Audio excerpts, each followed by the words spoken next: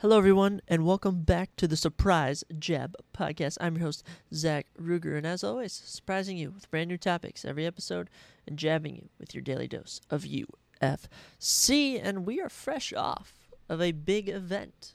That's right, UFC London went down this past Saturday, July 22nd, and it did not lack for interesting stuff that went down. We'll be covering all the fights later. We did pretty decent. We go 4-2 on our main card predictions. We are now sitting at 77-50 on the year for our main card predictions, and 447 correct picks all time, 327 incorrect picks all time. So we're up plus 100. So we're above 500. But I mean, gosh, when you pick events since 2020, I mean, I started out pretty rough. I get better here and there, but at the end of the day, you just gotta keep improving. And that's just all you can do.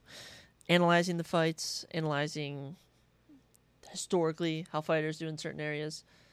Doesn't always play out, as we saw on this event. You know, you may think, hey, here's a London fighter who's never lost in London. They statistically should not lose, and they end up losing. But you know what?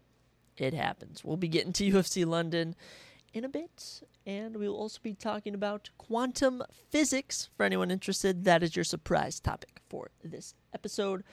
But we'll actually be starting out with Loyal to the Belt, a segment I created where we posed the question, are you loyal to the belt, or are you loyal to the fighter? On today's episode, we will be looking at Zhang Weili, the current UFC Women's Strawweight Champion. Zhang Weili, a fan favorite, a personal favorite of mine. Let's look at her title run so far. It's been very interesting, to say the least. Actually, what am I saying? Her title rank. She's won the belt twice. All right, let's start off. Zhang Weili comes to UFC, picks up a couple wins for getting a title shot against Jessica Andrade in August of 2019 in China, the last time the UFC was in China. In fact, she would end up knocking out Jessica Andrade in 42 seconds, earning a performance bonus, and winning the strawweight belt. Following that, she would put on one of the greatest fights of all time, currently the greatest women's fight in probably mixed martial arts history, without a doubt UFC history, against Joanna Jędrzejczyk at UFC 248. That was in 2020 for anyone following the timeline. Following that, she would, of course, get knocked out by Rose Namajunas in 2021. Everyone remember that on UFC 261. UFC 261, one of the best cards of all time. If you're going to introduce someone to UFC, maybe just MMA in general, I consider showing them UFC 261, Usman versus Masvidal 2. After that, she would rematch Rose at UFC 268, lose a split decision.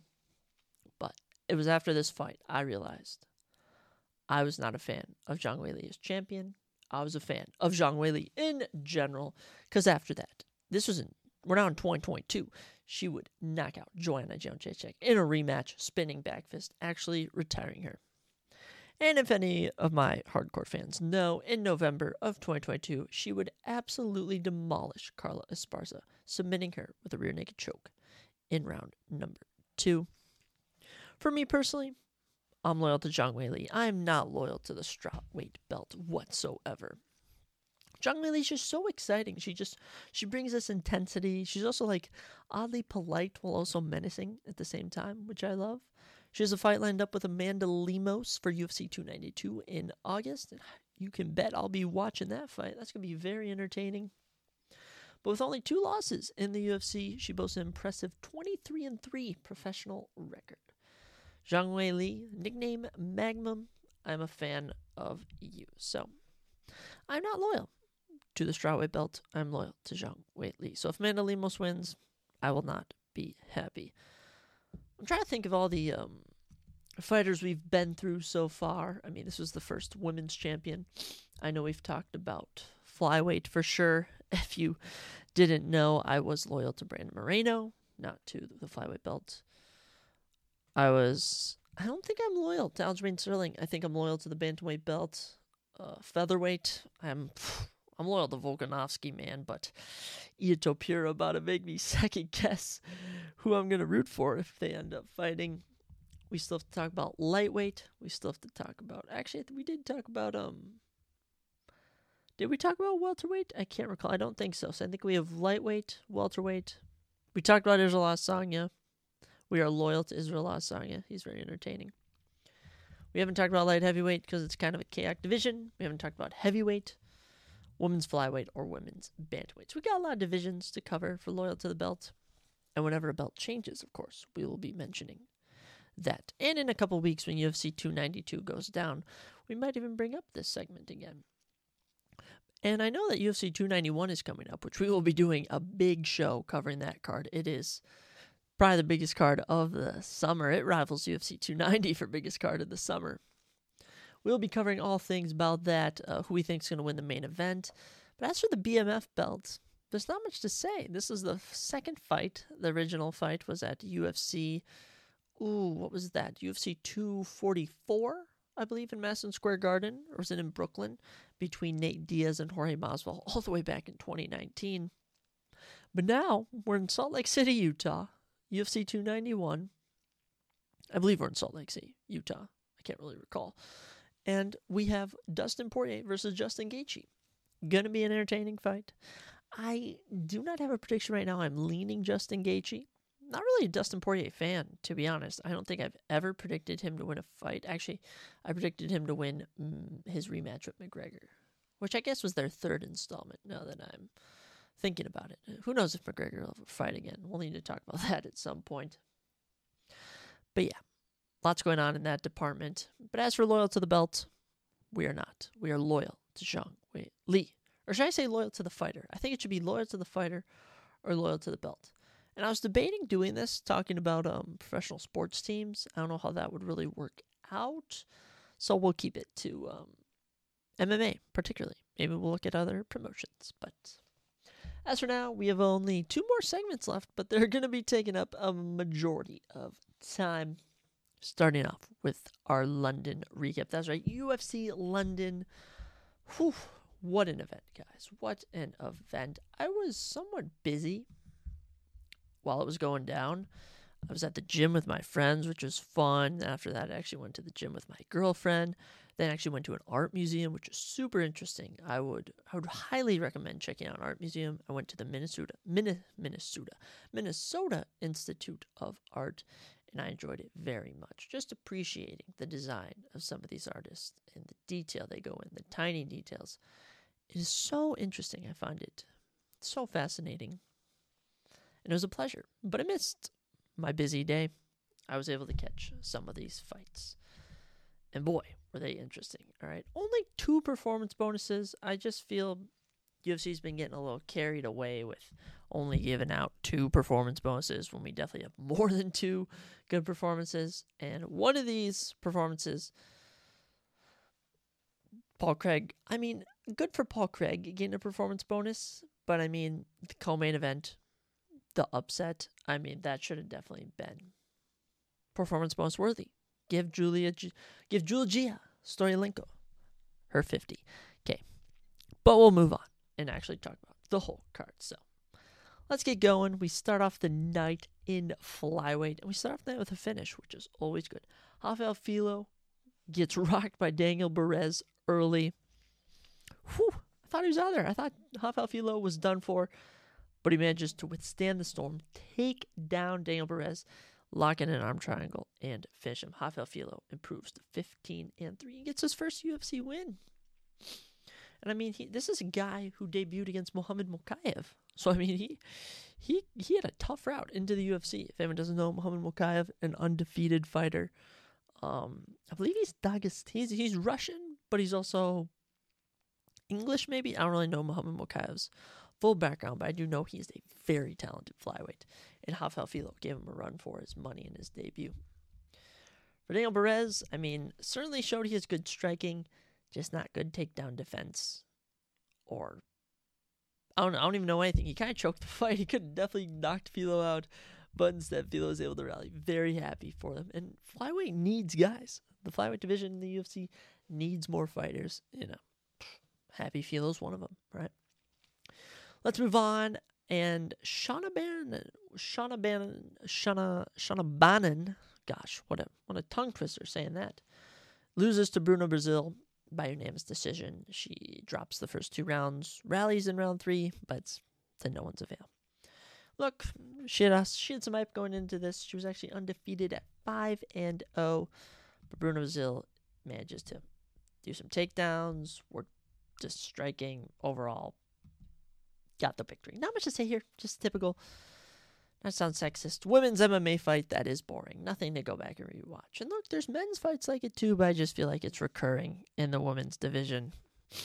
Stuff like this. I mean, it's nothing personal, as I say. I mean, with the Barbie movie out, I mean, I gotta be careful what I'm saying, but it is what it is. All right, we move on to another. I did not catch this fight. I was gonna say another dud, but Chris Duncan versus Yanal Ashmouz. Apparently, it was a very good fight. Yanal, sadly, was 7-0, but is now 7-1. So, suffering his first career defeat, as Chris Duncan improves to 11-1 with 2 UFC wins. Apparently, Chris Duncan had everything going, was out striking him, landing takedowns.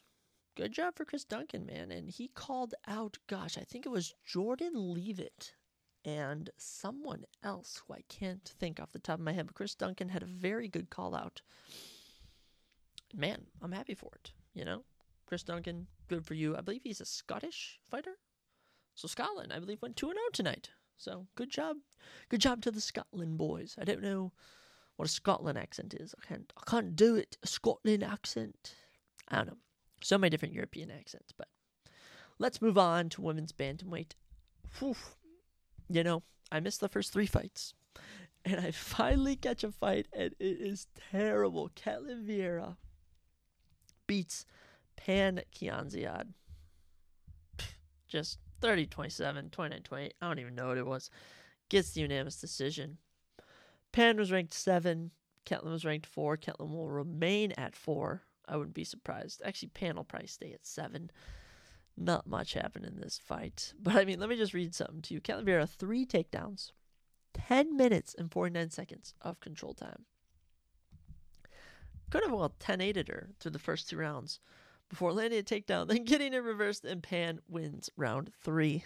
Gosh, it's very boring fight. Does not. Both their stocks dropped after this one. Especially Ketlin Vieira. She manages to land takedowns and do nothing with them. At least lock up a submission, ladies. At least do something entertaining, but it is what it is. Not much to say. Not much to say. Ketlin Vieira gets the win. Do I think a title shot's next for her? Do I think a top 5 fighter who just got a win? The number 4 women's bantamweight just got a win, and I honestly think she should still fight down. I think a women's bantamweight should be Mauro Bueno Silva versus Julia Pena for the vacant belt, or you could do Ketlin Vieira versus Julia Pena, and Rockwell Pennington versus Mauro Bueno Silva for the vacant women's bantamweight belt. I do not really care. As for Pan, she'll fight down. She should fight Norma Dumont. Just Norma Dumont, just one. And it's fresh in my mind. All right. Moving on to another fight I caught. Wow. Mahmoud Muradov versus Brian Barberena. This is I'm not going to say fight of the night. I'm going to say the most chaotic fight of the night. My goodness. We'll talk about Mahmoud. Finally gets a win. He was on a little 2-fight losing streak. Unfortunately for Brian Barberena, falls to 0-3 in his last 3 fights. But what a debut at middleweight for Brian Barberena. He brought the fight, but Mahmoud Muradov. Wow, listen to these stats. 2 knockdowns for Mahmoud. 54 significant strikes to 28 for Brian. 81% takedown rate. 13 for 16 on takedowns for Mahmoud. 5 minutes and 10 seconds of control time. So Mahmoud wins a round on the ground, without doubt. If your control time is over 5 minutes, or at 5 minutes, I consider you have won a round somehow. You have to have won a round somehow, all right? But for Mahmoud, 13 takedowns. I mean, he was doing whatever he pleased to Brian Barberena. And, round 1 was pretty casual, just Mahmoud shooting for takedowns. So after that, all hell broke loose. Mahmoud was going crazy, taking him down, swinging on him. I loved it, man. It was entertaining, but at the same time, it was pretty chaotic. There was one scary moment, though, where they both like shot for takedowns or ducked, and they clashed heads, and it was pretty brutal. I thought they were going to stop the fight, but thankfully they did not. Mahmoud, congratulations. You will move on in the middleweight division. As for Brian Barberena, man, I don't know what to do with him. I don't know. But we move on to heavyweight, where Mick Parkin beats Jamal Pogues. Mick Parkin, I believe, yes, improves to 7-0, getting his first UFC victory here against Jamal Pogues, who falls to 10-4. Just outstrikes him. Not much to say. Mick Parkin is able to just use his distance, strike well. Jamal had just over a minute of control time just from cage hugging, but Mick wins all 3 rounds. I did not catch this fight. Actually, I think I caught the opening round, and I realized nothing was going to happen, so I headed out. That's all. That's all there is. Mick Parkin gets a win. Another heavyweight fighter moving up in the world. He should fight someone like Jake Collier, Josh Parsons, Dontel Mays, Andrei Arlovsky. Random heavyweights. Ilir Latifi. Actually, I think he was cut, but oh well. We move on to Joel Alvarez beating Mark Diakise by Darce choke in round number 2. Did not catch this, but good job to Joel. Hadn't fought in close to 2. Actually, it was over 2 years. He had not fought in a year and a half when Arman Tazukrian just absolutely laid into him and destroyed him. But he comes back, gets a win over Mark Diakise. And this is crazy. All right, Joel Alvarez, 20-3 professional record. 17 submission wins. 17. That's insane. I'm pretty sure all his victories are by finish. Maybe but one? I don't know. Oh my goodness. Joel Alvarez. Excellent work. That's for Mark. You're now in a little 2-fight skid. Didn't expect much of him, but Joel, 20-3. Very impressive. He's calling for someone ranked. If I could give him someone ranked in the lightweight division, which is where this fight took place. Number 14, Demiros Magulov, actually just retired, so he's off the board. But Jalen Turner is coming off a loss, so I could easily see them doing the Jalen Turner fight. And as always, there's Paddy Pimblett, because he's a fighter. That always comes to mind. And he also wasn't on this card. He should have been. Hopefully we get him in December. I'm hearing word. Maybe Hanato Moicano or Matt Frivola for a big fight. Who knows? We shall see. But as always, we move on to our fight of the night. If no one knows his name, Johnny Parsons made his UFC debut against Danny Roberts.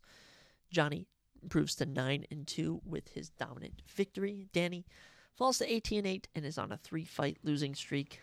Not looking good for Danny for his UFC career. But Johnny Parsons, man, what a debut. And he actually called out Michael Page. If no one knows who Michael, nicknamed Venom Page, is, MVP, he's from Bellator, pretty much the second or third biggest MMA promotion in the world. And he's a free agent. And he was at this UFC event, which leads me to believe he's signing with the UFC, which would be a huge signing. Immediate fights that come to mind are someone like Kevin Holland. And when you got guys like Johnny Parsons calling him out, that's a good call out. After your first UFC career victory, it's a good call out. This was fight of the night though, for sure. I did not see this live, but I actually went back and watched it. They just swung. Johnny Parsons and Danny Roberts swinging to take each other's heads off.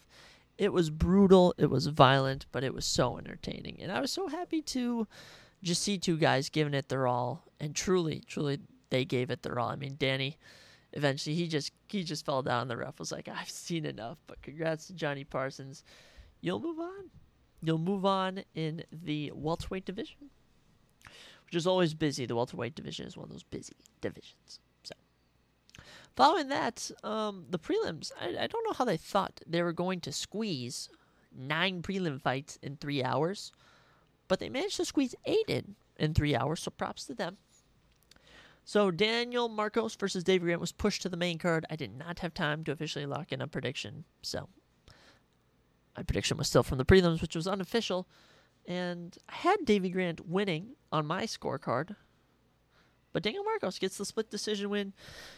And as always, we say this every week, the Vince McMahon, the authority, WWE, what's best for business. The split decisions, man, they're always what's best for business. Daniel Marcos improves to 15-0 with his split decision win.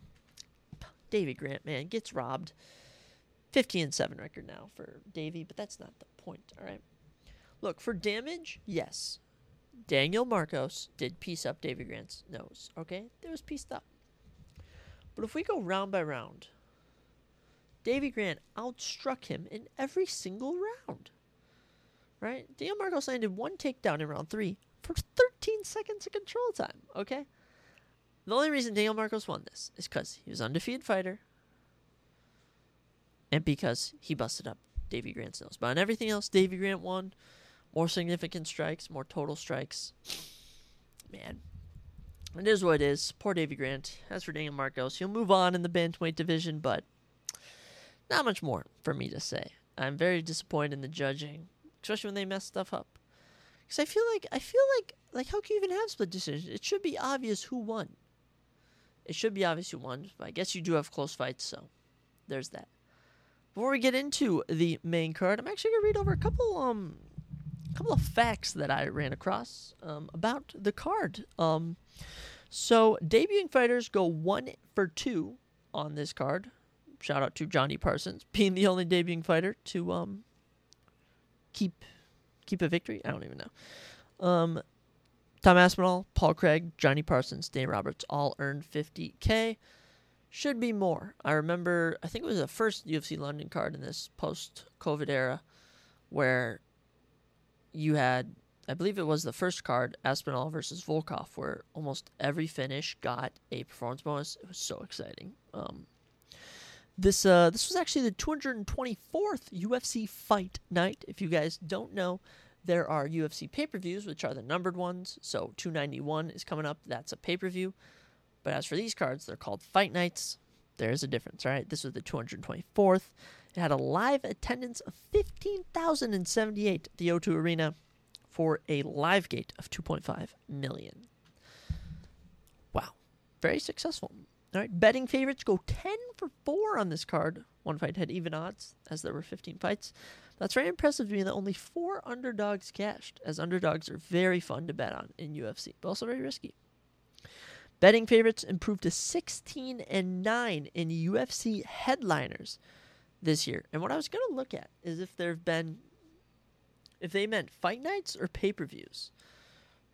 Because I'm pretty sure there's been over 25 events this year, but I could actually be wrong. I think that might be in total. So I'm trying to think. I believe last weekend, Mauro Bueno Silva was an underdog. And the weekend before that, Volk was a favorite. So I was trying to remember. And lastly, total fight time for this 15 card bout, if I can pronounce it, was 2 hours, 50 minutes, and 37 seconds. That is in octagon time of the clock running. That's a lot of fight time. I believe it's the most this year. The longest, I think, is UFC 245, which was Usman versus Covington, their first fight. But man, what a long event. What a long event. This was, honestly, the London events have been kind of getting worse. I think this was better than the last one, without a doubt.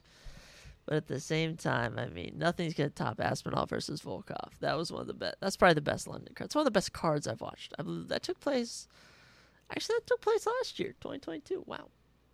All right, but enough of the fun facts. We got 6 fights to cover. All right. Starting off the main card, we had Lerone Murphy versus Josh Culiabo. And wow. Lerone Murphy proved why he should be undefeated, as he is now sitting at 13-0. And 1. He had a draw. But man, Lerone now on a 5-fight win streak. All right, in the UFC. Hey, so if you don't know, I mean, 13-0 professional record, but 5-0 in the UFC. And what a dominant win against a tough Josh Culiabo, who was on a 3-fight win streak before losing this fight. But I mean, just listening to the stats, it was all Lerone Murphy. Okay, a knockdown for Murphy. 59 stiffened strikes for Murphy, 23 for Josh, 87 total strikes for Lerone Murphy, 40 for Josh Culiabo, 3 takedowns for Lerone Murphy for 7 minutes and 38 seconds of control time. It was all him, man. He showed good control. He showed good striking, good resilience. He knew what to do. He knew when Josh was tired to hit him, and just an improvement standpoint from Lerone Murphy compared to his last fight, where Gabriel Santos gave him a run for his money, showing some great Great groundwork, great striking. All credit to Lee Rowan Murphy. And you got a good London fighter here, guys. I mean, everyone was talking about Molly McCann, Patty Pimblett, Darren Till, all being the next champions. Talk about Lee Rowan Murphy, man. Talk about him, all right? And he was calling out, I believe, Edson Barbosa, who's currently ranked number 14 at featherweight for UFC Sao Paulo, November 4th, which is assuming to be in Brazil. I like that fight. I really do like that fight. Edson may be coming off a big win, but he's in gatekeeper territory. I also like a Bryce Mitchell fight, an Alex Caceres fight, a Dan Ige fight. I like all kinds of fights for Lee Rowan Murphy. But there is another fighter I think he could face next we'll talk about in a second. But hold that thought. I do like the Edson Barbosa fight out of any of these fights, okay? Then Fares Zayam beats Jai Herbert. Not much to say. Fares Zayam gets a typical unanimous decision. Now on a 2-fight win streak, 14-4 professional record. As for Jai Herbert, now is 1 win, 2 losses, and a draw in his last 4 fights. 12-5-1 professional record. Jai just didn't show much here. Fares Zayam pushing the pressure. I didn't really catch this fight, but doesn't look like I missed much. As for Fares, he wins, moves on to the lightweight division. Lightweight has so many fighters. I mean, no one even comes to mind for him. I'm really more experienced with the main fighters, the ranked ones. The unranked guys, there's so many. I mean, you could go through a list, but I mean, think about like Patty Pimblett, the more popular named unranked fighters, but Fares Zayam, all credit to you. You get the win. And I don't know if he can turn around for a Paris card, but it would be very, very cool if he could. And who can I give you guys? Nasrat Hakpasarat. He's a good unranked lightweight fighter that Fares Zayam could fight. Look him up, all right? But we move on to our ranked middleweight showdown as Paul Craig makes his, I was about to say UFC debut, middleweight debut in the division. And it's a success. I actually said it right. I don't know why I repeated that. He beats Andre Muniz, who's currently ranked 14, so he'll take the number 14 spot at middleweight. And he gets it done, man. He was trusting his striking. He was trusting his ground game. And up until this point, though, it was very competitive. Very competitive. Andre Muniz probably winning round 1, actually. But Paul Craig found his rhythm, gets it going, and gets a nasty elbow TKO over Andre Muniz. He got into top mount, into back mount, and was just pounding away, finishing him with no remorse. Good job, Paul Craig. As for Munoz, he now was on a 2-fight losing streak, been finished in both fights. But as for Paul Craig, back in the win column after having lost his last 2. Man, sky's the limit for him at middleweight. A middleweight fight did just drop for UFC 295 today between number 8 ranked Derek Brunson, number 9 ranked Roman Dolidze. That should be a very fun fight. But as for Paul Craig, who will assumably be ranked number 14 come Tuesday when the rankings update, I like a Jack Hermanson fight. I mean, Jack Hermanson, just a typical gatekeeper. But Paul Craig was talking about becoming a double champ, and as unrealistic as that sounds, it's very well possible. I mean, Paul Craig actually holds wins over Jamal Hill, Magomed Ankalaev, and Nikita Krylov, all top 5 light heavyweights. So, anything's possible for Paul Craig. Congratulations to him. And I want a Jack Hermanson fight next. Or even Marvin Vettori. Send him to the top. Who cares? Send him to the top. But we move on to our 4th main card fight between Nathan Wood, and Andre Fili. And wow, this was a battle. Wow. Round 1, all Nathan Wood. All right, Nathaniel Wood getting it done, winning round 1. Not much debate. Striking was on point. All right. Round 2, though. Fili comes out. He's pushing the pace. He drops Wood. He takes round 2. So it's 1-1 heading into the 3rd. But Nathaniel Wood pushes the pace, gets it done. And man, he had some. Who was he calling out? Nathaniel Wood winning the unanimous decision. He was calling out the Korean Zombie and someone else. He called out someone else. Can't even think of it. I think did he call out Dan Ige? I don't know, but I would like a Dan Ige fight against Nathaniel Wood. But he was also calling for Lee Rowan Murphy. Now, it's very weird you get two people from the same country having beef, but Lerone Murphy and Nathaniel Wood both have beef, both London fighters, right? That's kind of a silly statement in general, because, I mean, think about United States fighters always have beef, but I think you guys know what I'm getting at. Good job to Nathaniel Wood. He will, gosh, he's on a little win streak. 3-0 now. I think since he moved up from bantamweight, I mean, he had spent like 4 years, 2 years, 3 years at bantamweight. Went 4-2. Now that he's at featherweight, he's 3-0. Wins over Charles Rosa, Charles Jourdain, Andre Fili. All tough, unranked fighters. Good job to him. As for Andre Fili, he now falls to 1-3 with a no contest in his last 5. So, I don't know what's next for Andre Fili, but I do know Nathaniel Wood has good things ahead of him. All congrats to Nathaniel Wood. Very happy for you. But let's get into this co-main event, because, oh my goodness, who saw this coming? Who saw Julija Storyalenko submitting Molly McCann? I did. All the betting lines had Molly McCann as a huge favorite for TKO. I think that was everyone's big prediction. But oh man, I don't even know what happened. I did not catch it. I only saw what happened. But from what I'm assuming, look at the stats, is that Julija landed a takedown early into the round, a little bit into the round. And what I saw is Molly McCann was in, like, I don't even know if I want to call it full guard. I don't even know if she was in her full guard, but Julija kind of had her arm. And I don't know if Molly was trying to roll or something, but she basically put herself into the arm bar. It was very weird. Before people say, like, oh, maybe she sold, she just wouldn't sell in front of her London crowd, all right? It's just not in her, I don't think. But she gets armbarred and she gets finished, and Julija gets another win. And get this, Julija Storyalenko is 11-8 with 10 armbar submissions. That's insane. 2 in the UFC. And this is also someone who is now 2-5 in the UFC. I mean, she was 1-5 headed into this, most likely getting cut. Instead, she shocks the world and beats Molly McCann. Molly, now 13-6. This is now the second time in the UFC she's on a 2-fight losing streak. So we'll see what happens. We'll see if she can bounce back. But I don't know. I don't even know. Who could she fight next? Who could Molly McCann fight next? Ugh. Trying to think. There's got to be some random woman. Maybe. What weight class is Estella Nunez in whenever she returns from injury? Molly McCann, I believe she's dropping a straw weight. I think she made an Instagram post saying she was. Didn't make any excuses. Just said, hey, I lost. I'm sorry to all my fans. I don't even feel bad. Molly McCann, that's just embarrassing. That's just embarrassing. I mean, she was such a betting favorite, but it is what it is. I don't care. Good for Julija Storyalenko. I go 4-2. All right, I've predicted however many. I've been predicting events since 2020, and I'm yet to have an event where I don't get a correct main card prediction. I've had some close ones. I believe I've gone 1-5 on a 6-fight main card.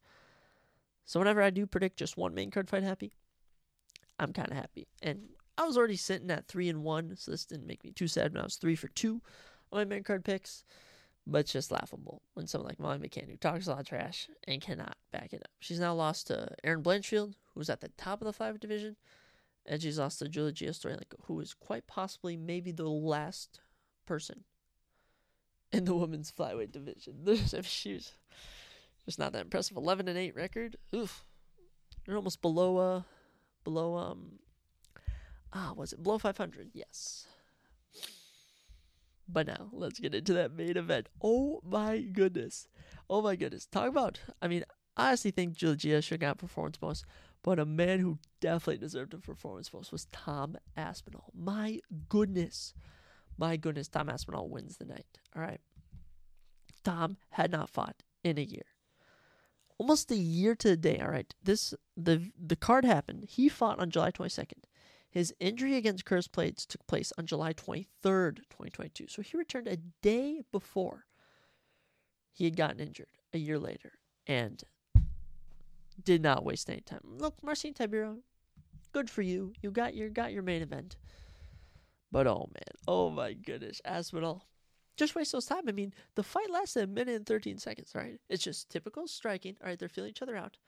Then Tom hits him with an elbow. All right, in the little clinch at the start of the octane, hits with an elbow, sends us straight, and boom, drops him, lays in a couple ground and pound punches. And when it first happened, I was thinking, oh, this is gonna be an early stoppage, but no, the ref gave him adequate time, and Marcin Tybura just wasn't fighting back, and that was that. Tom Aspinall returns in front of a London crowd and gets a 1:13 knockout. Woo! Amazing stuff. Tom Aspinall. Wow.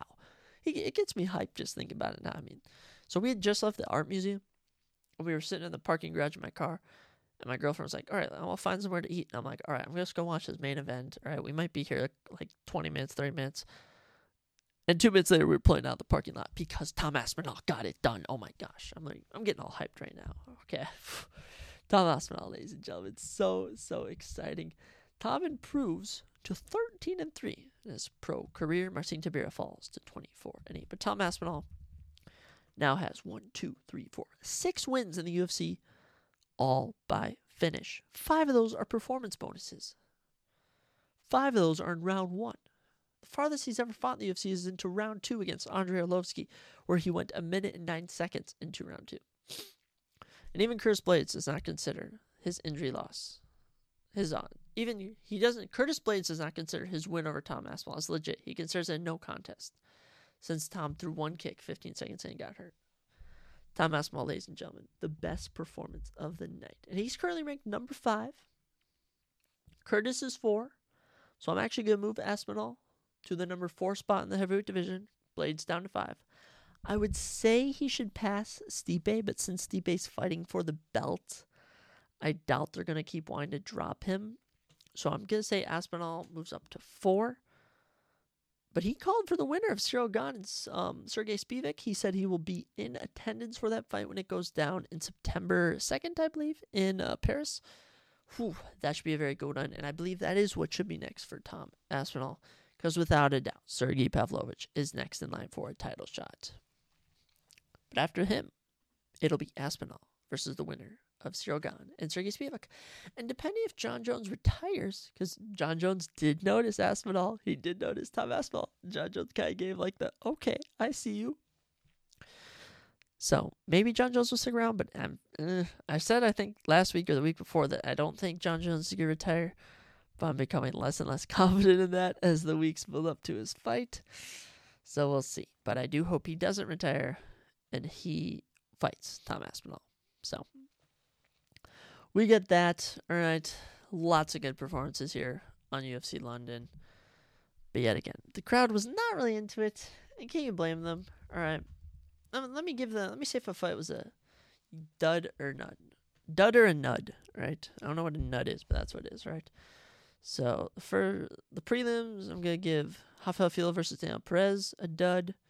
No, gosh, now I've confused myself, all right? I think I have all the fights on this card. 1, 2, 3, 4, 5, 6, 7, 8, 9. Actually, you know what? I think a majority of these were actually pretty good. I was going to hate, but I can't even hate. I think a majority of these fights were good. Obviously, they put some crappy prelim fights in here.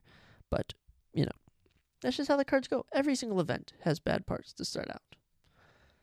There's not much more to say for this. All right? Congratulations to Tom Aspinall. Definitely the biggest winner of the night. I'm very happy to see what's next for him. All right? And that's all you got for UFC London. We move on to UFC 291. I'm so excited to do that preview show. I mean, I like doing recap shows like this, but the preview shows are so fun. Oh my goodness. And this card is so good. I'm gonna need to buy some more time for the podcast. I'm gonna need to we might I don't know if I can do 2 hours long for a preview show, but I might try and do 2 hours for that because it's gonna be a fun one. Dana, take my money. All right. But with UFC coming to an end, you've been jabbed with your daily dose of UFC. Let's get into the surprising topic of this podcast. And that is quantum physics. And I know people hear quantum physics and they think, what's quantum physics? I don't know what that is, When I heard quantum physics, I thought of Ant-Man Quantumania, the quantum realm.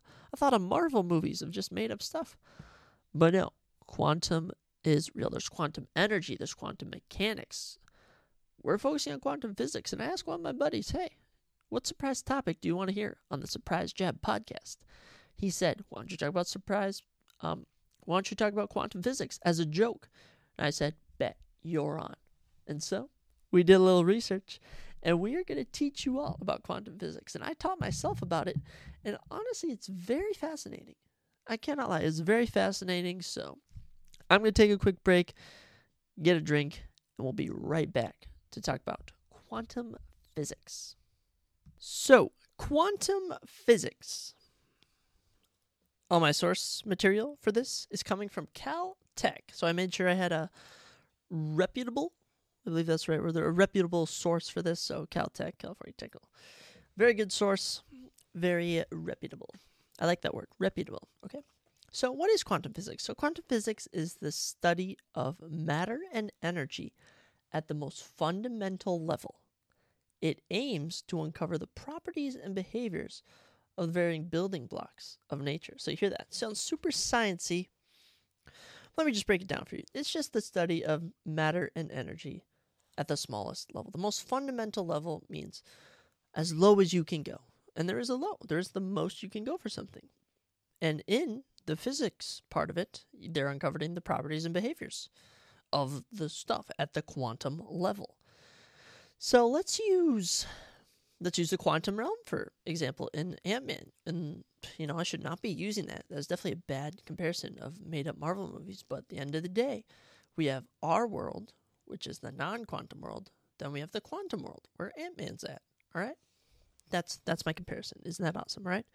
Lasers and transistors have came out of the study of quantum physics.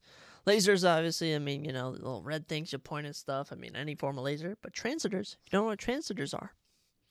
Those are the things in all your electronics. You open up let's say you just break open your phone, you break open your computer, break open any electronic gadget, and you see all these weird, almost looks like a little city down there, a little metallic city, all those electrical circuits and stuff, all those electrical circuits, that's a transistor. They're in all of the electronic devices, and that came from the study of quantum physics. All right?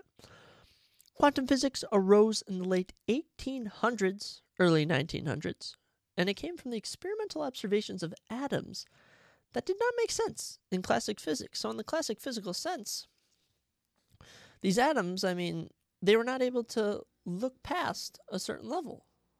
But then they found out you can go past a certain level, okay? So the discovery being from this that matter and energy do have a minimum value. So you can, in fact, break down matter and energy again and again and again, but eventually you do get to a level where it is at a minimum value or quantum. An example being light of a fixed frequency will deliver energy in quanta called photons. So photons have the same amount of energy, but they cannot be broken down. So 2 photons, same amount of energy. You can't go below a photon. That's as far as you can go. And actually, the word quantum has Latin roots, meaning how much. So, how much can you break this down? You can go down to a certain level. So, quantum's like the final level.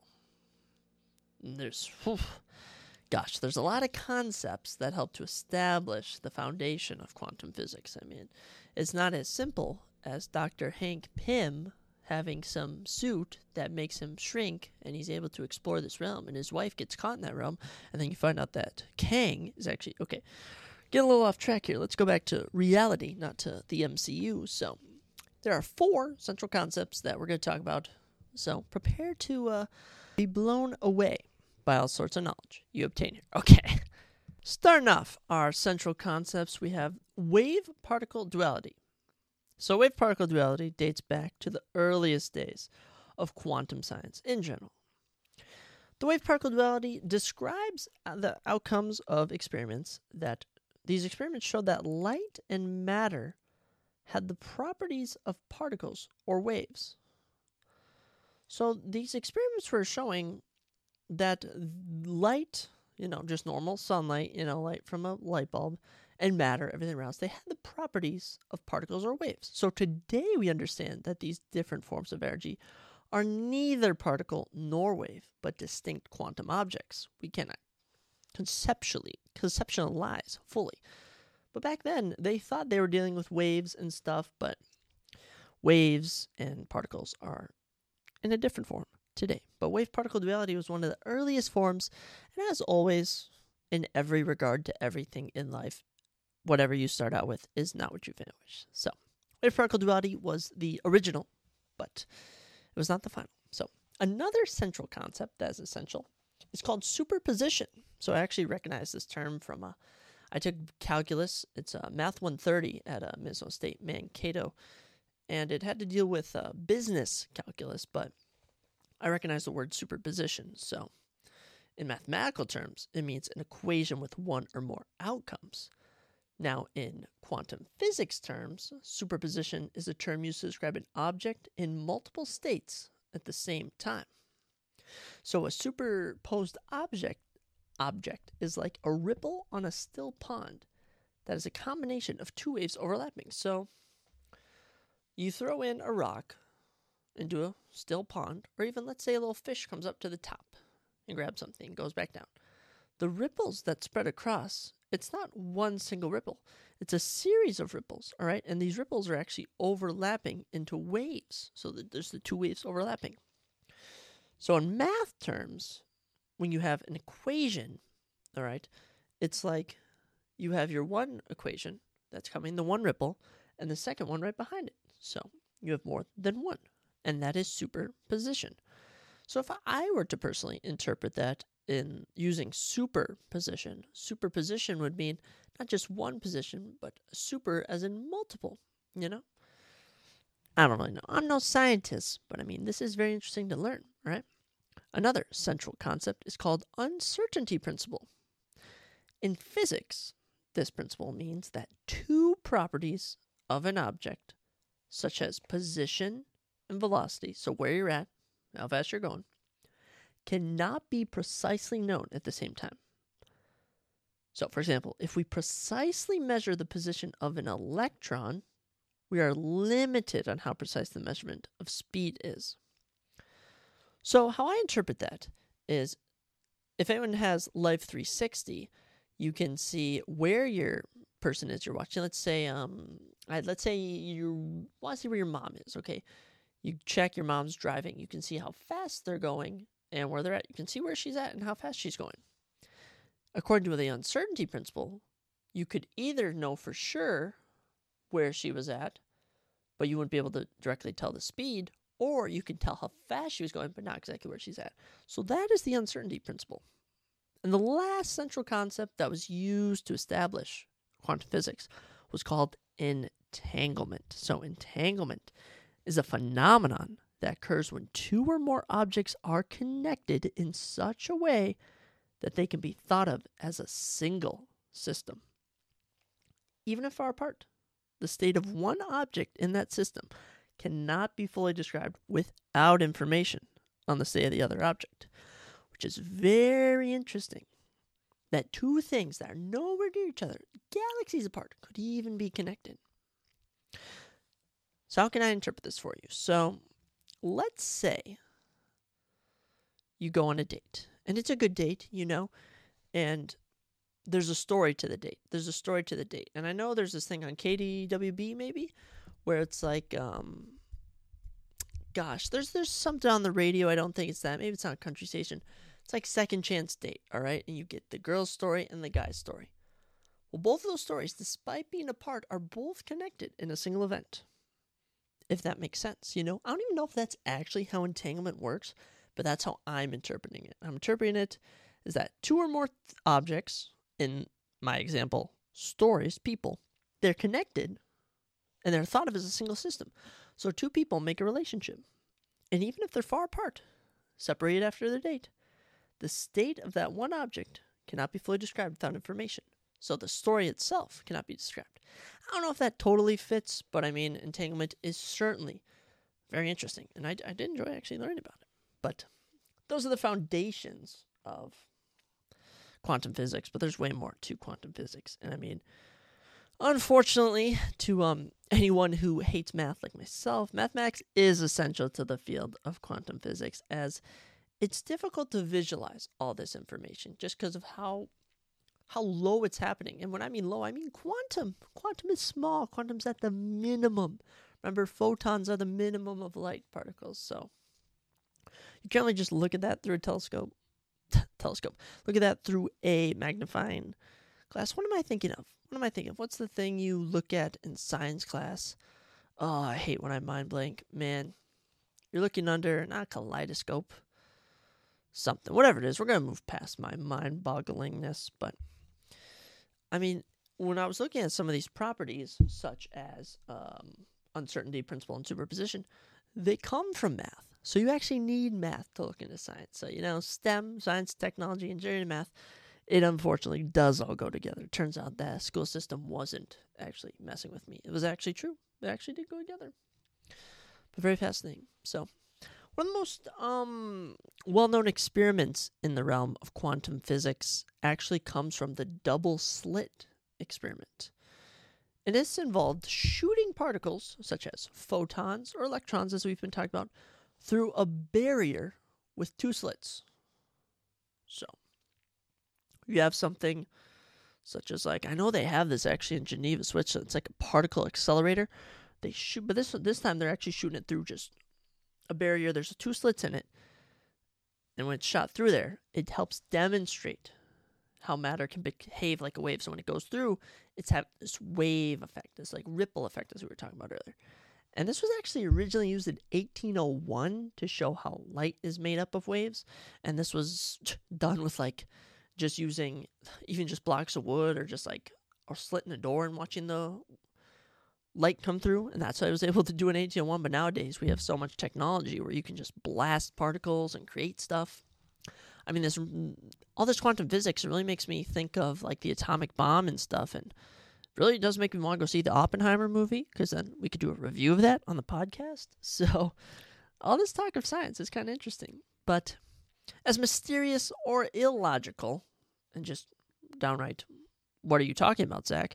As quantum physics may sound, at the end of the day, it describes everything around us. All right, at the end of the day, quantum is just small. Physics is just studying science. You're just studying the small, as low as you can go, and the stuff that goes on there. And honestly, when you talk about the quantum realm in the MCU, how goofy it sounds, that's a real place. There are microscopic bacteria, microscopic animals that we can't even see. They're on our face. They're in light. They're in the ocean. They're just all around us. But as for quantum physics, I mean, harnessing the power of quantum physics will give rise to new technologies even we can't comprehend. I mean, they're creating stuff nowadays that's just unbelievable. I mean, I've been listening to the Sean Ryan Show podcast, and he's been having some FBI whistleblowers on talking about all the technology the government's hiding that the government doesn't even know about. There's secret governments in the world that are using this stuff in Antarctica, in Indonesia, in Russia and stuff. Places that are very undisclosed. I mean, even the deserts of New Mexico, Arizona, California. And this all comes from science. And quantum physics is really diving into the bottom line of what is possible for humanity if we are able to channel this quantum energy. And though we could talk about quantum mechanics, we could talk about just quantum energy in general, because that is different. Quantum physics is what we chose to focus on today. And I learned a lot. I honestly did learn a lot. I mean, learning about the theories of entanglement, wave, particle duality. I mean, I'm sure you could do full segments on those just in general. I mean, they're very, very cool stuff. As for a double slit experiment, I don't know too much details about how it was actually done. I mean, we can actually check that out, because in the description Caltech gave me, it was very vague on everything that was going on. But yeah, I mean, Wikipedia, what is this? This is Microsoft Bing. I mean, it's just, yeah, it's shooting light through a slit, shooting particles through a slit. So there's that. But the lasers and transistors, that is very cool. That's a very cool aspect of how quantum physics is able to create that. Because transistors are basically in everything you do. And lasers, I mean, who doesn't love lasers? It's a freaking laser beam on a shark, from Dr. Evil, from Austin Powers. Always been around us. And it's crazy that this arose in over 100 years ago. Stuff from before Albert Einstein's time is still around. And he's known as one of the most famous scientists of all time. So quantum physics, ladies and gentlemen, it's all around you. Quantum is, but quantum physics, only really smart people can look into that. But hope you all were able to learn something. I mean, I certainly did learn stuff. I don't know how well I correlated it. I know I was informed by some people that my adrenaline piece was very good, but I wasn't totally scientifically or medically, correct. So, if I'm not medically correct on adrenaline, don't think I'm scientifically correct on quantum physics. But I found a good source. I found some good material, and I found it very interesting. And just to repeat, quantum has Latin roots in meaning how much. So when you think of quantum, think of how much and how small it can be. So that's your surprising topic for the podcast. It was fun. We got lots more lined up. I've been debating how to get into fantasy football. I've been debating to do that episode until I have a guest. But I'm thinking maybe next time we do how to get into UFC, where you start to do that. We also have some conspiracy theories, such as the Montauk Project we'll be getting into on future episodes. Movie reviews, maybe even talk about Marvel stuff. I wanted to watch Secret Invasion, but I've been hearing that's the worst MCU TV show. So I'm now very skeptical on if I should watch it. But I actually did watch Too Hot to Handle. We just finished episode 7. They're waiting until next week to drop the last 3. It is certainly very interesting for any fans that are out there. All right, I'm happy for my boy Dre finally getting some action. But yeah, I just can't believe how unloyal people are on that show, such as Isaac and who's the Playboy? I already forget their names after I haven't watched the shows. But thank you all for listening. I hope you enjoyed hearing Loyal to the Belt. I like doing that segment. Hope you were surprised with quantum physics, and I hope your daily jab of UFC brought you some enjoyment. So thank you all for listening. I'll be back with the next episode later this week. God bless.